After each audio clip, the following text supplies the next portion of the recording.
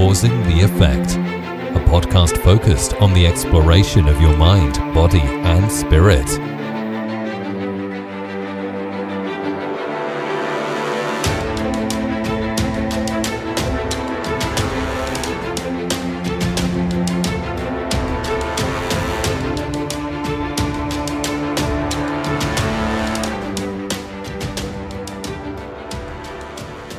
What is going on, everyone? Welcome to another episode of Causing the Effect. We're doing a little bit of roundtable action today. I'm joined by two of my big brothers here, Paul and Sal, and the big guest, the man of the hour, Mr. Martin Gurri, former CIA analyst and really a specialist in geopolitics, news media.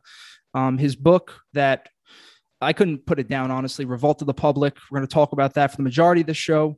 I would say in kind of summary, it's really explaining the tidal wave of technology and access to information that's really shaped public attitudes towards institutions, towards authority. I believe Martin quotes it as the crisis of authority. And Martin, if I did a bad job, you could correct me or give a little bit more brevity, whatever you wish. No, I think you got it right. I mean, the book is essentially about the what I call it tsunami of information that was generated with the digital revolution. Everybody thinks it's social media, and of course social media plays a lot into it, but my basic thesis is that it's the amount of information in relation to what our institutions can stand. Our institutions were built to withstand a limited amount of information over which they had a large amount of control. Today we have a gigantic, practically infinite for practical purposes, amount of information over which the institutions have almost no control. And much of what you see around you today, much of the craziness, much of the chaos is a consequence of that. Exactly. And I believe you pinpointed it to 2001 is when the information of the previous years from 2000 and the years before starts doubling from 2000 to 2001. And kind of this is that wave that we saw. I was so shook by the entire thing, Martin. I think what you're doing is so important for young people to understand. Because for me, you don't give your answers till the end, but for me, it gave me at least a little bit of comfort. Like, this is what's going on. It's really connected to information. Now let's trace back to little Martin here. Now, how old are you when you came from Cuba and moved to America with your parents? I was 11. 11. And do you think that shaped you to want to kind of focus in this information age and in news media, or was it you going into the CIA going, I want to be 007, I want to shoot somebody? Well, obviously being born in Cuba was, formative in the literal sense of the word. I experienced a right-wing dictator and a left-wing totalitarian dictator before I was 10. Wow. But no, that had no influence whatsoever on my ultimate course that led to the writing of the book, nor did CIA, except in a very indirect way. I was a global media analyst, alas, in CIA. I never got my license to kill. So I had possibly the least sexy job inside that organization. But it just so happens that when I was there, that particular organization that I was in looked at the media of the world, could translate any part of it that you wanted to if you didn't know the actual language. So it was a huge platform to be sitting in, watching, what was at the time a fairly moderate trickle of stuff, but it was still more than the classified information. And go ahead, Martin. You can go ahead. Yeah, and then all I was going to say is, almost overnight, I mean, literally within a few months, that very cozy system went haywire, and that tsunami hit. The number that I throw out that you referenced is that in 2001, the amount of information produced in that year doubled that of all previous human history, going back to the cave paintings and the dawn of history, and it's been doubling ever since. So when I left government, it seemed to us that this was, you could see behind that tremendous tsunami of information, you could see a gigantic amount of political and social turbulence, all right, in places that had never had it before. So when I left government, I decided, well, let me pursue this. And probably the year 2011, which was a crazy year in terms of protests all over the world, in the Middle East, but also in Europe, but also here in democracies and dictatorships. And the question was, what is the common thread? And the common thread seemed to be that these institutions, which are the same in all these countries, regardless of the political system, couldn't withstand the amount of information. They were set up to protect themselves by owning the information space, and they didn't anymore. That's I find that interesting because, when I read your book, I read it earlier this year.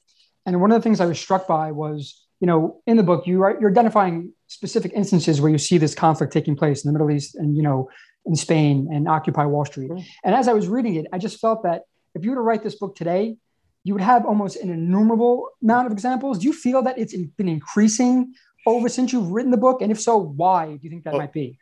Oh, absolutely. The why question, of course, is that's a tricky one. But in the year 2019, I counted at least 25 major, and I mean major, street protests. Doesn't even take into account all the populists that basically ride that same wave of repudiation right. by basically posing as the advocates of the people, the public. Just street protests. Now, you have the very interesting circumstance that all that froze in 2020. It froze in 2020, with some exceptions like the BLM protests here, mm-hmm. a couple of other ones. But mostly around the world, this is a global phenomenon. This is not an American thing by any means. It's global. It froze because everybody was terrified and was staying at home. So the question was, and I think we have an answer. I mean, the question at the time was, so is this going to be it? I mean, is it going to be the thing that restores authority to the institutions? The health institutions, for example, the governmental institutions that need to basically manage this crisis, or is it going to make the people even angrier? Is it going to be another instance of what people perceive as failed attempts to deal with what's important to them? I think it's going to be the latter. I mean, I have a British analyst called David Goodhart, very smart man. They told me, no, it's going to be the hour of the state. It's going to be the hour of the state. Everybody's going to be terrified, and the state is going to be like, daddy's going to protect you. And maybe there was a little bit of that to begin with, but I think by now, daddy has said so many crazy contradictory things and has kind of, been caught not only being wrong, but pretending to know what they didn't know. And in fact, sometimes, as with Fauci, saying things that were untruths and knowing that they were untruths, even right. for the best of reasons. When a person tells you, well, I lied to you for the best of reasons, you don't walk away thinking, well, thanks, you walk away thinking, well, I'll never believe you again. And so I think there have been protests all over the world having to do with lockdowns, extended lockdowns, all over the world, in Africa, in Asia, in Europe, in Latin America, and here. So I think my guess is that, it was definitely on an upswing. It was increasing. It was magnifying. The reason, if I were to say the why, is because the institutions were being battered down to nothing. They were more visibly crumbling. The more that they got battered, the less effective they were, the less authority they had, the more the public could come at them, and that cycle was continuing. That did get frozen. It's kind of like a restart. So I'm not sure that we're starting exactly where we left off with 2019, which was 2019 was a disastrous year for establishments around the world. Okay. And I'm not sure we're there now, but it's beginning, I think. Yeah. And Martin, it was interesting. I was looking into that, and you had protests going on from all different parts of the country, all different parts of the world, all different kinds of governments. You had Algeria, which is more of a dictatorship. You had Chile, which was more of a free-form government. This whole setup that's going on, is it, you think each one is really as simple as the authority? It's just a rejection of legitimacy at the top? I think I mean, I think that nothing is simple in human relationships. Nothing is simple in human societies. There are no single causes for anything. Even in a single human being, you try to figure out why you do any one important thing. Why did you marry your wife? And if you think there's one single reason, I'm here to refute you. Okay. So it's very complex. Basically, what I do is not say this is why it happened. I provide a framework that says these things were happening. And if you look through that framework, things start to make sense, right? That's all the claim that I make. It's not like I'm here to explain the world away. It's too complicated for my little brain. So basically, I think there are a couple of parts to it. I think, yes, the tsunami hit. The institutions almost immediately lapsed into a state of crisis. I think that crisis was compounded as time went on. I think there's been that blip with the pandemic. I think it's resuming right now. But there's a second side, which is the public. And the public is, and I always want to say, when I say the public, I don't mean the people. The people don't really exist. I mean, it's basically a political philosophy category. I don't mean the masses. I don't mean even the crowd on the street has a relationship with the public, but it's not identical to it. The public essentially has a completely negative attitude, has been completely alienated from the institutions. And at the same time, unlike when I was a young man, I mean, I have experienced this. I'm a 60s dude, right? I mean, I got tear gassed in the streets of Washington more than once. And I can tell you back in those days, a radical group was like a tiny little government. There was a maximum leader and an ideology, and these are our programs, and most of it was delusionary, but it was an organization that doesn't exist with the public today. Leaders are frowned upon. They're anti-leaders. They're anti-organization. Those are things that are very unequal and are consciously rejected. So you have this public that is very very sort of wedded to negation, very willing to smash at the establishment, and has no replacement in mind. If you were to ask the crowd in the streets in Tahrir Square, in Puerta del Sol, or any one of the Occupy Wall Street sites, and you would spread them out and say, well, okay, suppose you guys win. What's going to happen next? They start fighting with one another. No solution. Because the one thing they had in common was that they were against. They all had many ideas about what should happen, but no shared idea of what should happen. There wasn't that entity, that radical entity that I saw in the 60s, where if you were a radical, you would basically what you were advocating was a program, an ideology and a program. This is just an explosion, an impulse of dislike, of hostility towards pretty much everything that stands, not just the government, but every standing institution, with a few exceptions. Right. I mean, I find it interesting. I know in your book you use, the term nihilism to kind of describe this kind of impulse. And, I find that very interesting. And I was just wondering if I could phrase this correctly, if you feel that this nihilistic impulse, this impulse to destroy without replacing it, is this more of a cause or an effect in that, is this impulse just the natural outpouring of all this information where there cannot be a unified voice because there's too many of them? Or is this access to information from the public simply giving voice to something that existed prior, this lack of faith in Western values or a collapse of our cultural system? That's a really good question. That's a really good question. I do believe that there are informational structural reasons for the nihilism, in the sense that if you are a moderate voice, you are just lost in the babble, right? And to the degree that you are angrier and you are screaming and you are perceived to be completely uncompromising in your hatred of the status quo, to that degree, you will start to develop a following. And to the degree that you can then engage somebody on the opposite side and get into these kind of kabuki theater battles in which I'm going to get you, and there I got you. And so the other side then they love each other, right? It's a love-hate thing. if the other side were to disappear, who would you be, right? So you love that what you hate, and you can't be moderate about it. You have to be very extreme. However, what you said, not necessarily in the way you said it, I think there is more to it than that, more than just those structural reasons. I've been kind of thinking about that lately, and it's hard to wrap your brain around it.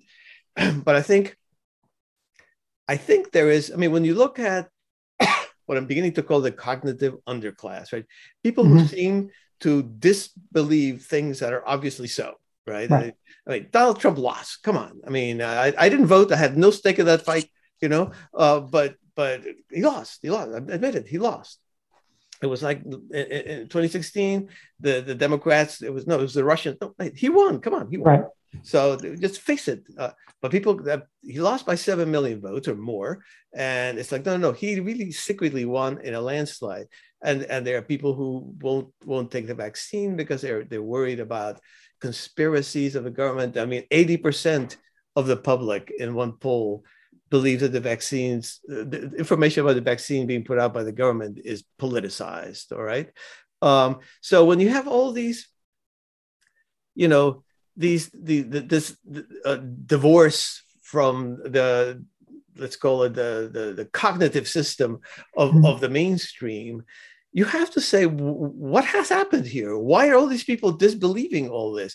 And it's nice to point the finger at them. These are very marginal people. Not, by the way, these are not crazy people. These are not insurgents or terrorists. I mean, when you look at that poor woman, Ashley Babbitt, the only person that died, she had been for 14 years in the Air Force. She ran a little pool service shop in that pool paradise called San Diego, and she had been married. I mean, she seemed to be on the surface a semi-normal person. You look at her, at her digital media self-expressions, and this is a person who is completely out of touch with the mainstream, right? That she's fallen into this underclass and has slipped into the orbit of Q, right? The QAnon high priest who believes or pretends to believe, it's hard to say, that there are child kidnappings and devil worshiping amongst, basically the federal government is run by a pedophile ring. Okay, so it's easy to point to those people and say, well, that's absurd. These are silly people. But then you really have to ask yourself, how can we have allowed such a hole, the gigantic breach in the fabric of our shared reality? And exactly. when you ask yourself that, then you turn around and say, well, there are people who are responsible for that shared reality. All right. The highest calling of the elites, much more than War and Peace or superior to that, is as keepers of our shared stories and of our shared truths, right? So when Abe Lincoln stands before the fallen at Gettysburg and invokes the propositions of the Declaration of Independence as the reason they died, he's weaving a truth in a story about who we are, that it's not just about that moment, it's explaining why you have to keep fighting for this, right? It's basically unifying the public around these shared truths. I think the elites, part of what's happened with the digital tsunami is, of course, the crisis of authority, which means that just by standing on top of an institution, you have no authority. It almost falls on you to somehow have it by just the way you talk or the way you communicate or the way you live, or some factor about you has to communicate trustworthiness. You don't get it from the institution. In fact, by being in an institution, you're almost immediately distrusted. And I think the elites, who I think should have or might have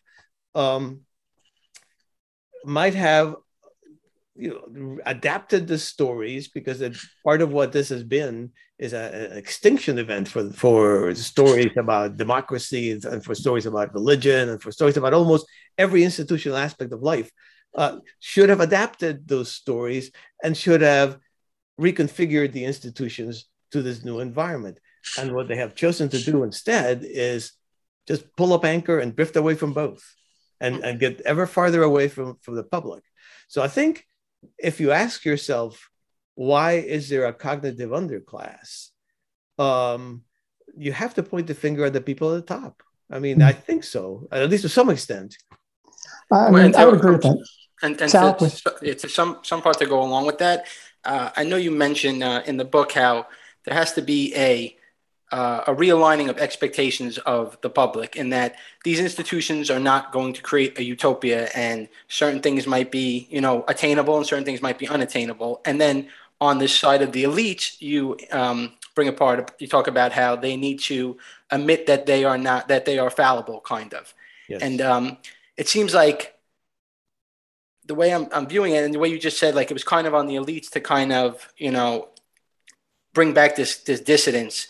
Do you think that it would take I think that just even with this COVID kind of expectation, the elites coming out and, as you said, were saying some things that were untrue, that they knew were untrue, or they were saying some things as definite, which were not definite, that admission of, we don't know everything, we're doing our best to make right of the situation.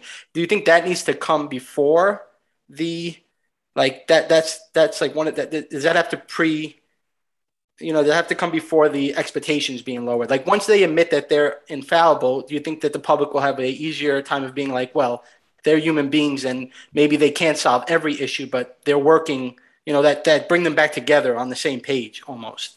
Well, I mean, I think responsibility falls on everyone.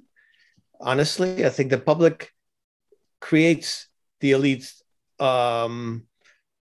make-believe authority when they say that they know more than they know, when they tell you, oh, I can solve unemployment, oh, I can solve inequality. And there is literature out there that shows that we have no clue. It's not that it's a bad thing to aim for, that can be debated. It's just as a simple empirical matter of, do we know how to do this? And the answer is no, any more than I know how to wave my arms and fly. It can't happen, right? So, but we demand that. We, the public, demand that they say that to us.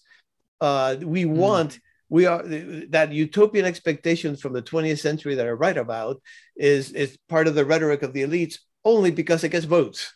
Right. So the second that we start saying, no, that's bullshit. I mean, that's not going to happen. And we say, tell us what you would do if this went wrong, right? Because what happens with government is you come in with these ideas, these programs, right? And then you ram them down Congress if you happen to have a majority. And then it has to be a success. Because if it's not, you're doomed, right? Mm. So instead of doing that, I think programs should be much smaller, much more discreet, much more trial and error. The direction, the objective can be made very clear. And you can say, well, if this fails, we're going to try this and that and the other.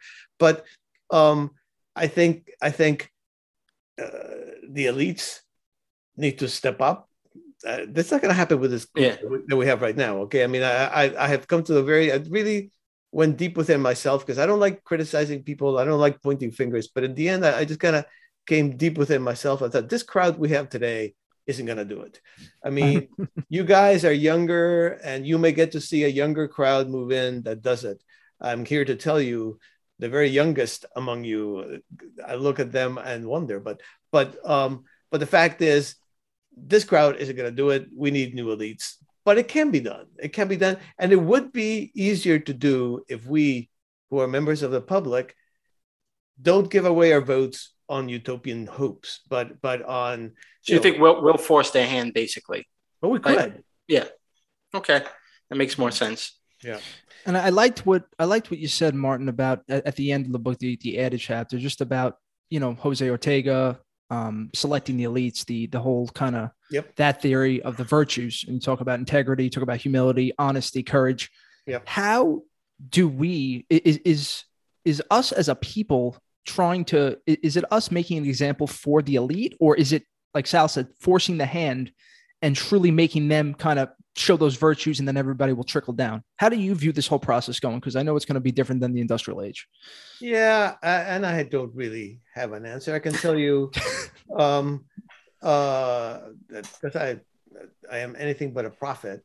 I can tell you what I think can be done, and it's really not that.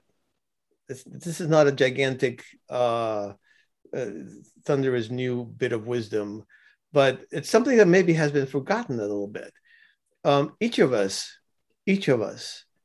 has a personal sphere of influence. I don't know how big it is. I mean, if you are Joe Biden, that's pretty gigantic. If you're you or me, it's a lot less.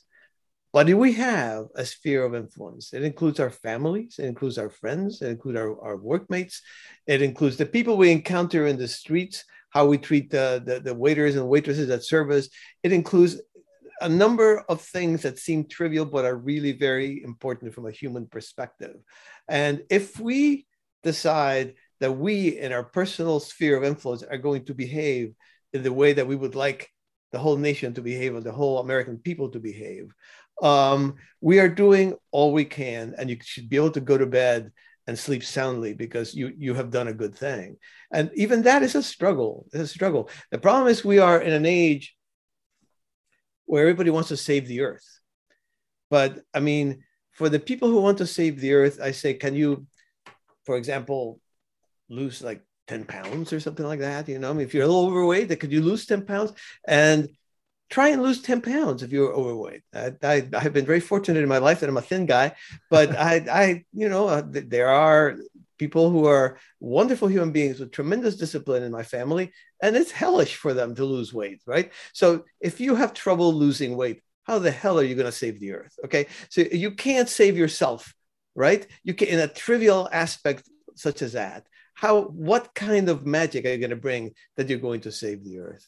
So instead of focusing on your immediate sphere, you're immediately leaping over to the cosmic and thinking that you have become part of some messianic movement that's going. It's the Greta Thunberg syndrome, right? Mm-hmm. Greta Thunberg apparently has some pretty terrible personality disorders. I mean, somewhere in the spectrum, it sounds like, for the way she describes herself, anyway. And her therapy, literally, she says, is yelling at people about global warming, right? I mean, she literally stood at the United Nations General Assembly and yelled at all the heads of states of the world and said, "Shame on you." Those are the words she used, "Shame on you." And you're going like, she was like 14, you know? So she was being cosmic. She was having trouble in her personal life. She went cosmic instead. I think that's a mistake. I think you have to work out that personal side. You're never going to make a contribution if you're a tyrant to the people around you, or you are lack integrity with the people around you, or you're deceitful with the people around you. But in a cosmic sense, you're very truthful and wonderful. That just doesn't work. That just doesn't work. Mm. I think you do talk in your book a little bit about, one option for the future might be more of, horizontal power structures, dispersed network power structures rather than vertical as a possible solution, that type of hierarchy no longer can operate.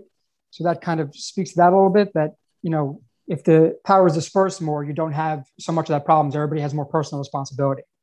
Yeah. And I think I would be surprised if that didn't happen, at least somewhere. I mean, it may not be universal, but the possibility is there. Digital makes it really possible. My friend Balaji S., who is one of the smartest people around, a little crazy and basically a visionary. He's a visionary, I guess I'd call him. So he goes beyond where I can see. Let's put it this way. Maybe he can see better than I can. So he talks about the possibility that you can create like virtual cities, virtual nations.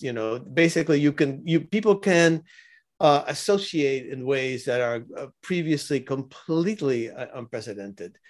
I think it's a good way to think. I don't think it's necessarily going to happen the way his visionary way describes it. But yes, what I always said, being a lot more sort of like earthbound and Balaji, it is, I think, in the future, in one possible future, democracy is going to look very much like Switzerland. And in Switzerland, you don't even go to the central government to apply for citizenship. You go to your little valley, all your neighbors will hat in hand and say, I want to apply for citizenship. And the result of that is whatever happens, fair or unfair, the public can't say, well, it was the elites who forced this immigration upon us. And nobody can say, well, it was bigotry that kept it. It was us. So it's only us to blame, right? So if it's bigotry, then it's our bigotry. And if it's the elites, then we're the elites. So you're basically solving the problem at the lowest possible level. And so this great big alienation between the top and the bottom of society can't happen. And I think that's a model. And I think that model can scale with digital. And do you think, Martin, that what Estonia has been doing with more of that structure, has that been a positive or a negative? Is there not enough data yet to really tell what's been going on there? No, yeah, that's a country that I really wish if I could find a rich person to let's go, Martin. Come on. Yeah, let's do it. Let's do it, man. Yeah. There's absolutely nothing there as far as I can tell. You know, I'm a pretty big traveler and I've never been close, but I'd love to go. I think the big question about Estonia is, and just to frame what's going on there, is it's probably certainly the most active e-citizenship, digital citizenship nation in the world. It has, you are given a number. It's got all kinds of protections and privacy. You're given a number. So here in the United States, every little agencies from the where you get your driver's license at, to when you get your passport at, to the Social Security, everybody's got the different numbers, different names. No, this is one. You get one. You have ownership over your information. You can go to the police and say, what do you have there on me? And the police have got to give it to you. All right. So you can tell what. So there is a model there that is very digital, very wide open, and tends to work in terms of not being hacked. Now the question is, it's a nation of 1 million, right? Can you scale that to a nation of 320 million? And the answer is I don't know. Wow. Now, one of my other questions that I had for you is defining the public. Now, us as a public, is it possible for there to be a leader of the public, or is that more paradoxical to the authority being the leader of us as a public? Because, I'm trying to find unification. And this goes into what you mentioned with radical ingratitude in a chapter, personal responsibility. We're talking about this. I know probably the answer is I don't know, but how do you think is the best way for us to form up and really start having answers? Because as we go to, I'm seeing articles about microchips. I'm seeing a lot of scary stuff that everybody in New York City, at least, is having a little bit of a freak out, Martin. Well, New York City has freakouts, every few minutes. And you guys are in Brooklyn, right? Yes, sir. Yes, sir. Brooklyn is every 902nd. So that's not to be taken seriously. I mean, we're talking about trust. The basic issue is trust. And people tell me, for example, well, there is no trust in America. And what I always say is, okay, how many of you, and there's 3 of you there, how many of you during the pandemic used Amazon? Raise your hands. Okay. All right. So, okay, now what do you do when you use Amazon? You put your credit card number on some little mysterious slot that goes in some mysterious place, and you push a button saying, oh, they're going to give me all these great things, right? All you're seeing is little pictures on the screen. And 2 days later, if you're on Prime like I am, there it is on your doorstep, right? Amazon is a great big bureaucracy, all right? My son worked in one of the warehouses. I mean, it is a great big bureaucracy. That's not what you experience. What you experience is quick, inexpensive service, right? Now, the government is the most gigantic dispenser of services in the history of the human race, all right? It just gives it away. They've been giving out trillions of dollars worth of services, right? That's not what you experience. What you experience is bureaucracy, condescension, arrogance, incompetence, and lots of times failure. So what has to happen? Well, the government has to look more, the institutions have to look more like Amazon and less like the Great Pyramid of Egypt, right? That you can't budge. So it has to be flatter, it has to be faster. And I think that is the nature of the digital.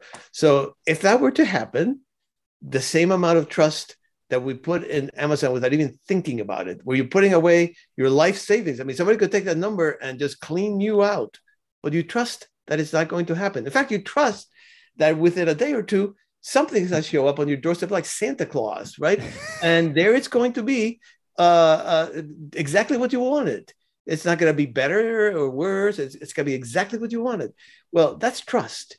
And trust gets regained, I think, not just by us, the public, banding together or finding a leader or anything like that. It has to be in our interactions with the institutions.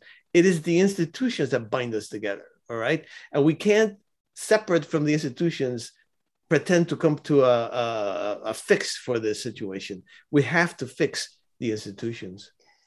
Right. And, we've been talking a lot about, solutions or what's to be done, what the future might look like. And, there's something that you wrote in your book that for me was the most important thing I encountered in it. And at one point, you draw an analogy between what you think is happening now.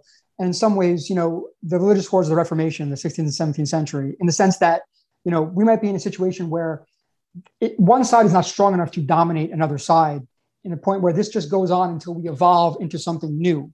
Yeah. And I was wondering, if you could talk a little bit about that, because you don't see that type of historical analysis for that type of thing, the type of the idea that we have things to learn in the future. If you could expand on that a little bit, I think people would find that interesting. Yeah. I mean, if somebody from the 17th century were magically brought right here to our Zoom meeting, right. The first thing that person would do would be turning to us and say, who won? The Catholics or the Protestants? Right? And you would say, well, in a way, neither, in a way, both, right? So the destructive collision of those two forces that killed millions in Europe. And I have an interesting anecdote about the 30 Years' War, if you want to hear about it later. The death and hostility, somehow what happened was people decided this is insane. And there was number one, a very cynical decision that whatever the prince believed, that was going to be your religion. All right. So if your prince was Catholic, damn it, you're a Catholic. If your prince is a Protestant, you're a Protestant. And if you don't like it, go to some other prince. So, but then what happened beyond that, once the fire went out of that conflict, was the Enlightenment, was a sense that we needed somehow to save our values from religion, in a sense, from that conflict of religion. So you have an evolution that goes beyond that. I think today we have the public and the elites. I don't think either side could. This is not like there's no ideologies involved. The public is completely incoherent ideologically, and the elites just are looking for their own behinds. I mean, they really, truly don't care about anything other than staying at the top. So it's a conflict that's going to be resolved at some point, either by the destruction of the current institutions of liberal democracy and something else replacing it. There is nothing, I have to say, in the horizon, as far as the eye can see, to replace it, precisely because nobody's dealing in ideologies today. Mm-hmm. So with luck, and I always, in the end, it's not my analytical mind, it's an act of faith. I say, democracy will transcend this moment. We will find a way in which we can deal with the tsunami of information and turn it to our advantage. I think as we talked about before, there are many ways. I mean, part of what was wrong or was perceived to be the public's hostility towards the institutions is the 20th century model of liberal democracy wasn't particularly democratic. It was based on all these gigantic institutions that were very pyramidal, very hierarchical, and everybody was saluting the person in front of them, the person above. Well, that's not democracy. Democracy is we're all equal, right? And I think with the digital world, there's at least the potential to be more equal. Now, I'm going to make an act of faith and say it might happen. It's not going to happen in my lifetime, by the way. But you guys are borderline young enough that you might see it. I don't know. It's Depends. iffy, Martin. Martin, what do you think? Go ahead, Paul. Go ahead. No, that is one of the things I like about your analysis, that it's nuanced in the sense that, you do identify that there's complete lack of ideology from the public, but in some ways it can be justified because their lack of obedience to the center, it makes sense.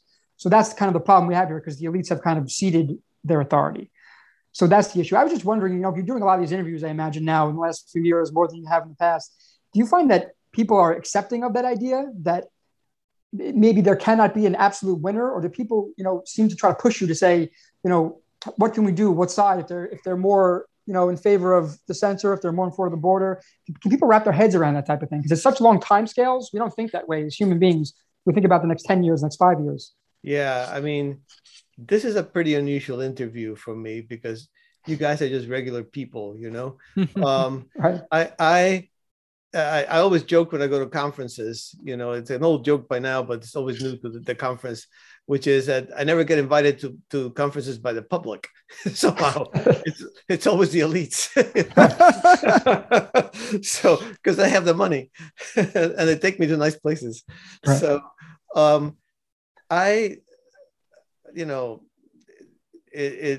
where this is headed,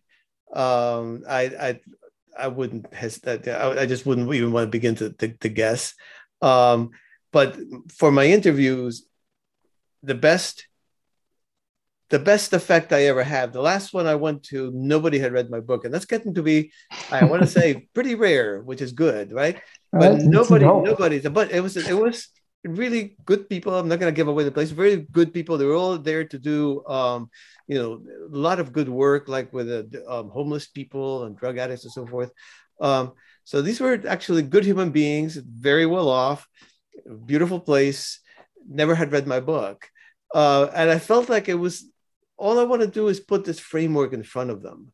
I said to them, okay, so explain who the public is, told my joke about the conference.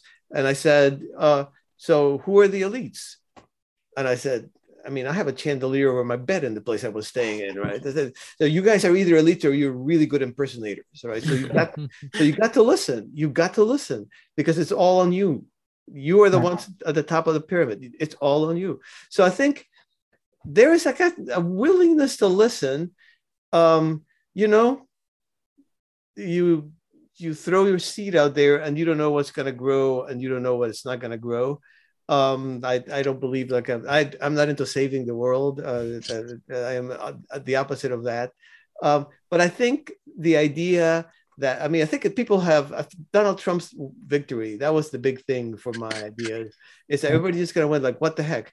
And then they turn to the book and go, oh. And so I think, yes, it's gotten even crazier since. I think they are open to hear what I'm saying. No question, there have been places I've been to where it's just been kind of insufferable because they want you to say, oh yes, we need to put controls on social media. We need to put controls on the internet. Oh yes, the public lives in this tiny little bubble that is being misled by these terrible populists. And oh yes, and you got to go in like, if you want to talk about bubbles, you want to talk about information bubbles, the elites at their worst live in the tiniest informational bubble that you can imagine, right? Because it is reinforced. If you are part of that cognitive underclass, if you're Ashley Babbitt, if you're one of these people who are kind of detached from reality, you're still exposed to the New York Times, you're exposed to NBC News, you're exposed to CNN. So you're seeing all the time the opposite viewpoint. Now it makes you angry and you rebel against it, but you're seeing it. The thing about the bubble of the elites is they don't see it because all those prestigious media outlets are saying the same thing they are. So it's like this gigantic echo chamber. So at their worst, those have had that experience. But I think by and large, most people today at the top are willing to listen. Even here in Washington, where, by the way, another one of my silly jokes was, that I was a hero in Silicon Valley, but a zero in Washington. Yeah. Because this is like the land of the establishment, right?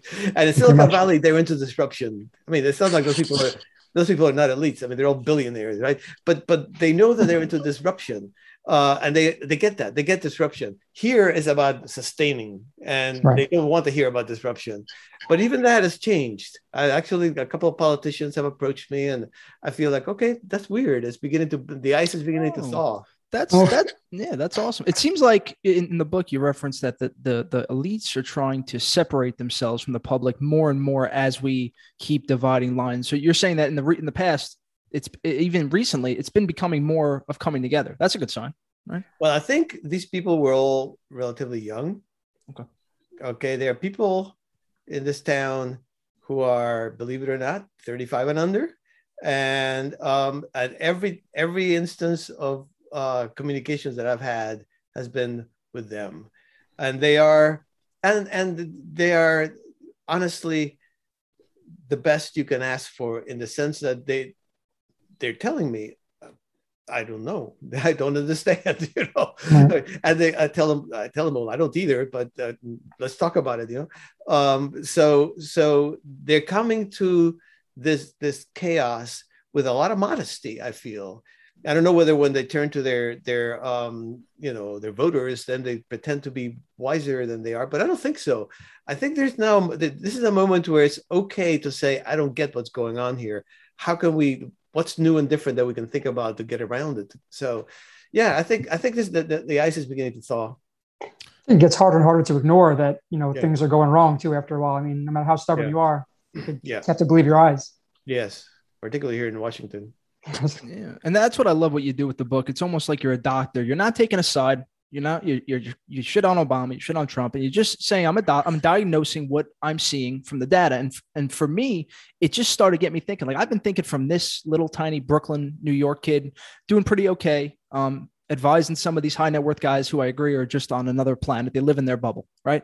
And I think if people start looking at things from a different perspective, maybe it takes a little more critical thinking. Maybe it takes taking personal responsibility, push away this victimhood of we're the problem. This is the just blame game. Things could end up being a lot better. No, I mean, things are pretty good. Okay, I'm here to tell you, I'm a really old person. Okay. I mean, I am a really old person. This may be shocking to you, but I am. And I have seen this country grow in wealth in a pretty amazing way. When I was young, being middle class meant, you lived in these little houses. If you were, pretty affluent, you had a house, right? It was a dream to have a house. You had one bathroom for your whole family that you fought over all the time, right? You were lucky if you had a washer and a dryer. Most people by that time had, but not everybody did. You had one car. This is all statistical. You could go in 1960, look up the average square footage of America. Look up the average number of cars per household in America. It was another world from what exists today. And there has been maybe more inequality. That's what happens when wealth bounds up for some reason. It never happens, it's a power curve. It never happens in even ways. But the fact is, the concern for me would be if the people at the bottom were sinking and the people at the top were rising. I do not believe that to be the case. I do not believe that to be the case. I believe the people at the bottom are rising slower than the people at the top. No question about that. All right. And there's always some that get left behind, and you have to make sure that doesn't happen. But if you have my immense perspective on time, I can tell you that the persons who were middle class, when I moved to Northern Virginia way back when, it was a really, really middle class place. There isn't anymore, by the way. It's like this. I live, I think, in the wealthiest county in America. Go more. Government had nothing to do with it, I'm sure. But you looked at the houses that we lived in back in those days, that would be considered like a working class neighborhood today. I mean, that would be considered somebody who doesn't make that much money will only live in those tiny little houses, which my mother lived in hers till she died a couple of years ago. So it was like that little, Gurry homestead.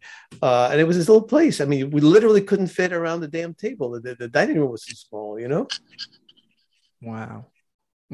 Yeah, I think that's a good message too. You don't hear a lot. We live in a very like kind of polarizing media landscape. Yeah. This idea that, these problems are real and they're serious, but it's also not the apocalypse tomorrow. They're problems that we can maybe mitigate, we can work on, but you need to actually get in there and do things. But there are some solutions to things.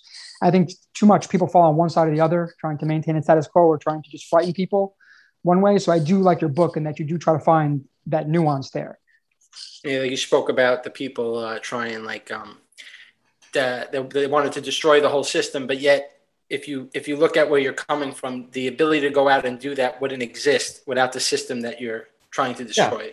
Which is like, it's like you take for granted, like just because everything's not.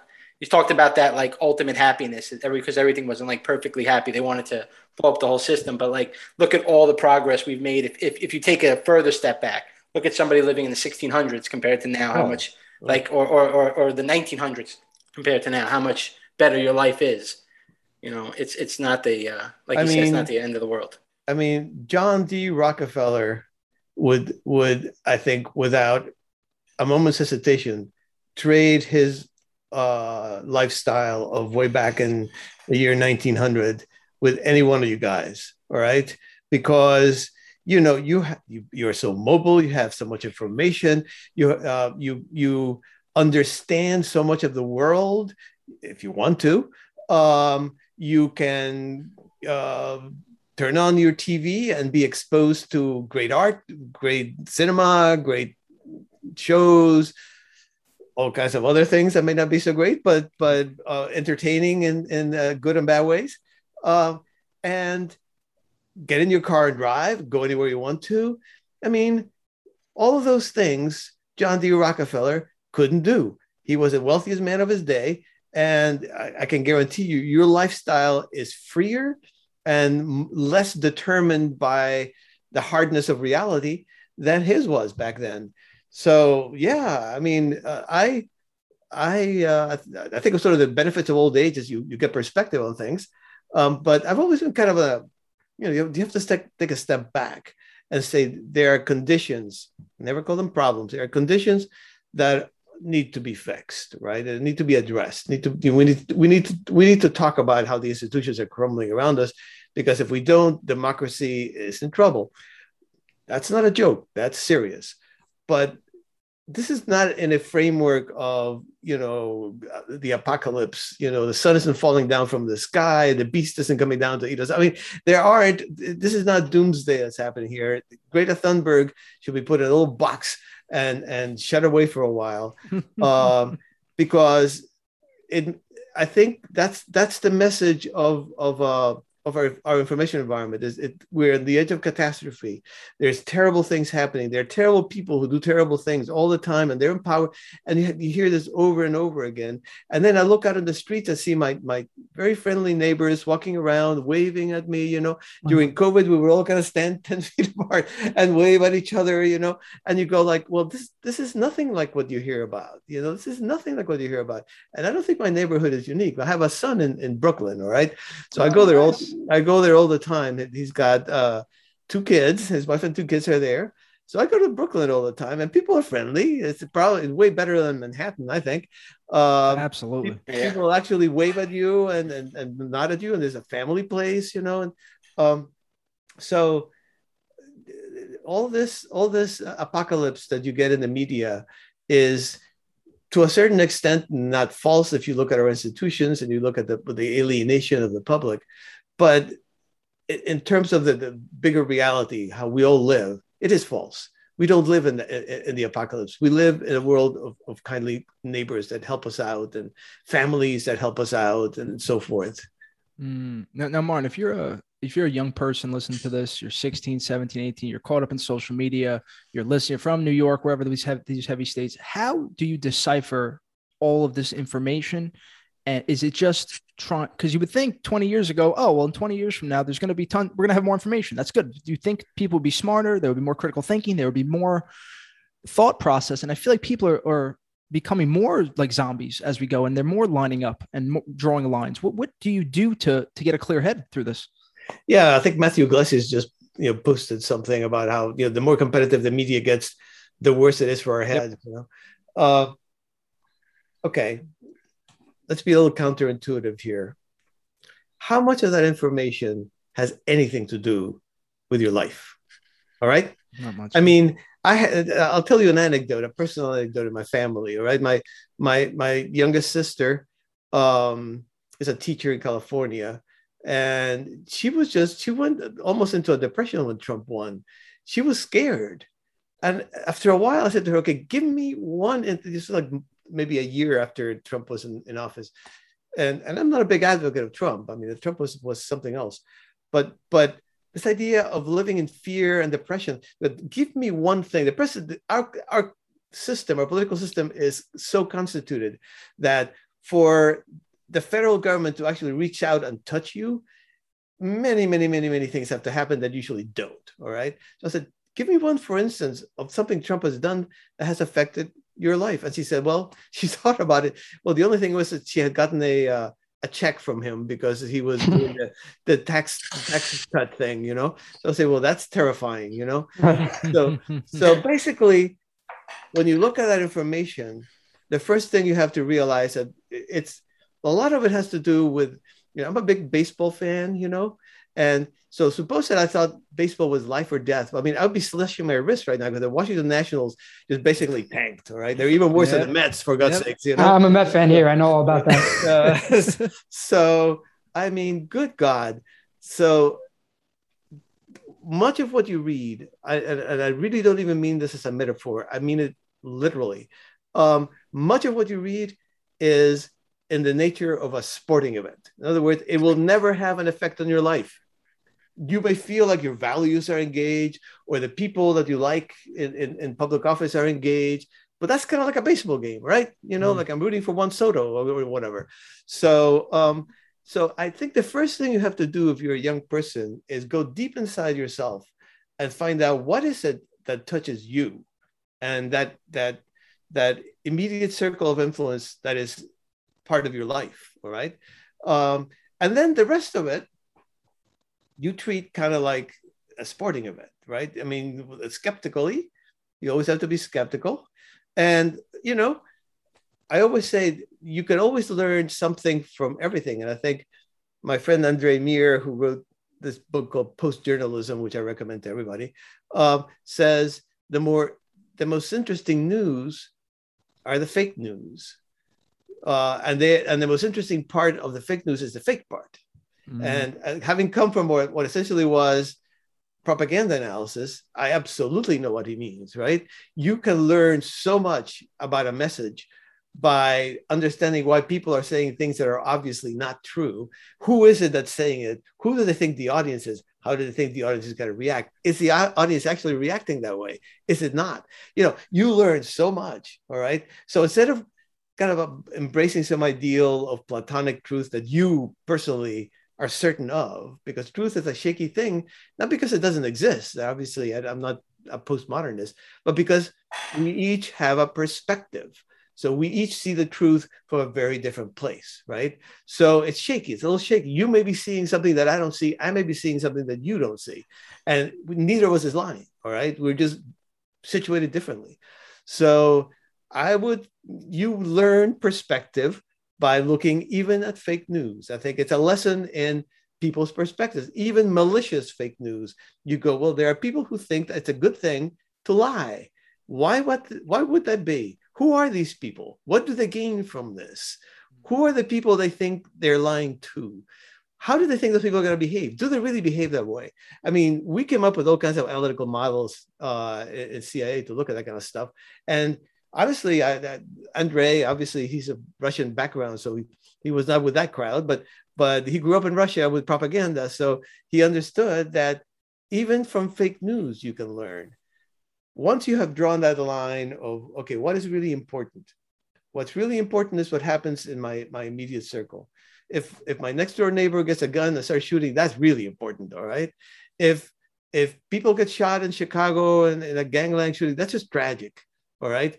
But you can't internalize that because you don't know, nobody's telling you about all the happy people that didn't get shot, right? You're just hearing about the people who you know, some tragedy was or a crime was perpetrated or whatever, right? So I would say just draw that line of what really touches you, and the rest treat as if you are going to learn something from everything, even when you know that it's a lie. Well said, Martin. So I guess me thinking that the elites are shipping kids in Wayfair boxes and Wayfair, that was what got me during COVID. Unfortunately, I was digging into that for hours, Martin. You would have been so upset with me. Yeah. Let me know if you look at it. If you look at it as, I spend all this time reading about the Nats, right? I mean, I feel like as long as you know what you're doing, you say this is something that I like to do. I enjoy dealing in this kind of, strange, like entertainment world of sorts. It's like entertainment. It totally is entertainment. It's totally entertainment, and it's sold as entertainment. Mm-hmm. So if somebody's making money because you're reading that thing, it's not just kind of like some Socratic dialogue happening under the columns in Athens. Mm-hmm. This is commercial stuff that you are consuming, just like the Washington Nationals is not a pure sporting event. No, it's people are making money on this, right? And I know it. I don't care. It's good. That's a good way to put it. Paul and Sally, any other questions for Martin? Not right now. No, I think I read. I have a personal question. I don't know if this is going to be out of left field. I don't know if this is going to be relevant, but have you either like personally or professionally been influenced by like the philosophy of Friedrich Nietzsche in any of your work, and just the idea of kind of the Western kind of destruction of values and kind of the nihilism and the situation we're in after postmodernism, the post-postmodernist world that we're in? Has that affected your analysis at all? People would say yes. That's what I read into it. I don't know if I was just kind of off base. I mean, I of course, when I was a young man, I consumed Nietzsche, I couldn't get enough of him. Mm-hmm. I thought he was brilliant. As many young people do. Yes. And then when I had children, I said, well, that was a terrible philosophy. I don't want that. I don't want my kids to read that. And now that I'm old, I'm actually coming back to it and saying, well, there are parts of that are extremely interesting and wise. Right. But I mean, I think I look at the world as having, I don't believe there are many things that are socially constructed in the way that people talk about race being socially constructed or sex. Mm-hmm. But I think there are many things that can only function socially, right? I mean, if my society says I'm married, I am married. It's a subjective condition, but it's objectively true, right? If everybody would say in the United States of America, no, you're not married, I wouldn't be, right? So there's a sense of the power of social, and that how it pertains to truth, that is associated with through Nietzsche through the Frankfurt School and some Marxist writer. I have never read anything from the Frankfurt School, so I'm associated with them sometimes. And what I know about them, I get why I'm associated. But I am not a postmodernist. I don't believe. I believe that reality is very hard. I just believe that it's to pretend that you know it. Puts you in the position of God, and none of us is that. So it's a hard thing that we perceive very partially. So sometimes we get run over by a truck because we didn't see it coming, So that's hard, but I didn't see it coming because why? Because I was looking the wrong way. That was my perspective. Right. I mean, yeah, on a cultural level, that's just something I feel like whether or not something is objectively true is almost irrelevant. It's whether we all can agree that it's true. And you need that, any society throughout history, in order to function. And for some reason, I think that has kind of gone haywire a bit, where just whether you're talking about the United States, Western civilization, or globally, we just can't have we can't agree on anything. Our basic reality is true on any level. And, I think maybe that, again, as I was saying, I don't know if that's because of social media or it just comes out in that, but I think that's something we have to work towards in the future, kind of regrounding ourselves. And who knows what the new values will be. As you say, there might be decades in the future, we might not have any clue what they'll be. Yep. Well said. Don't agree with any of that. Well, Martin, thank you so much for taking some time with us. Everyone, please read The Revolt of the Public. There'll be in the link in the notes below.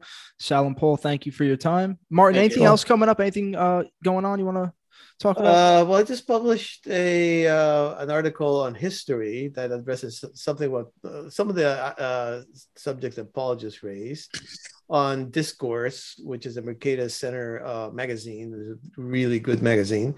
And I'm I'm coming up to the end of an article on that cognitive underclass. These people who basically deny the reality of things that are obviously true, but I don't have a venue yet, so I can't tell you. I don't know where it's gonna be published.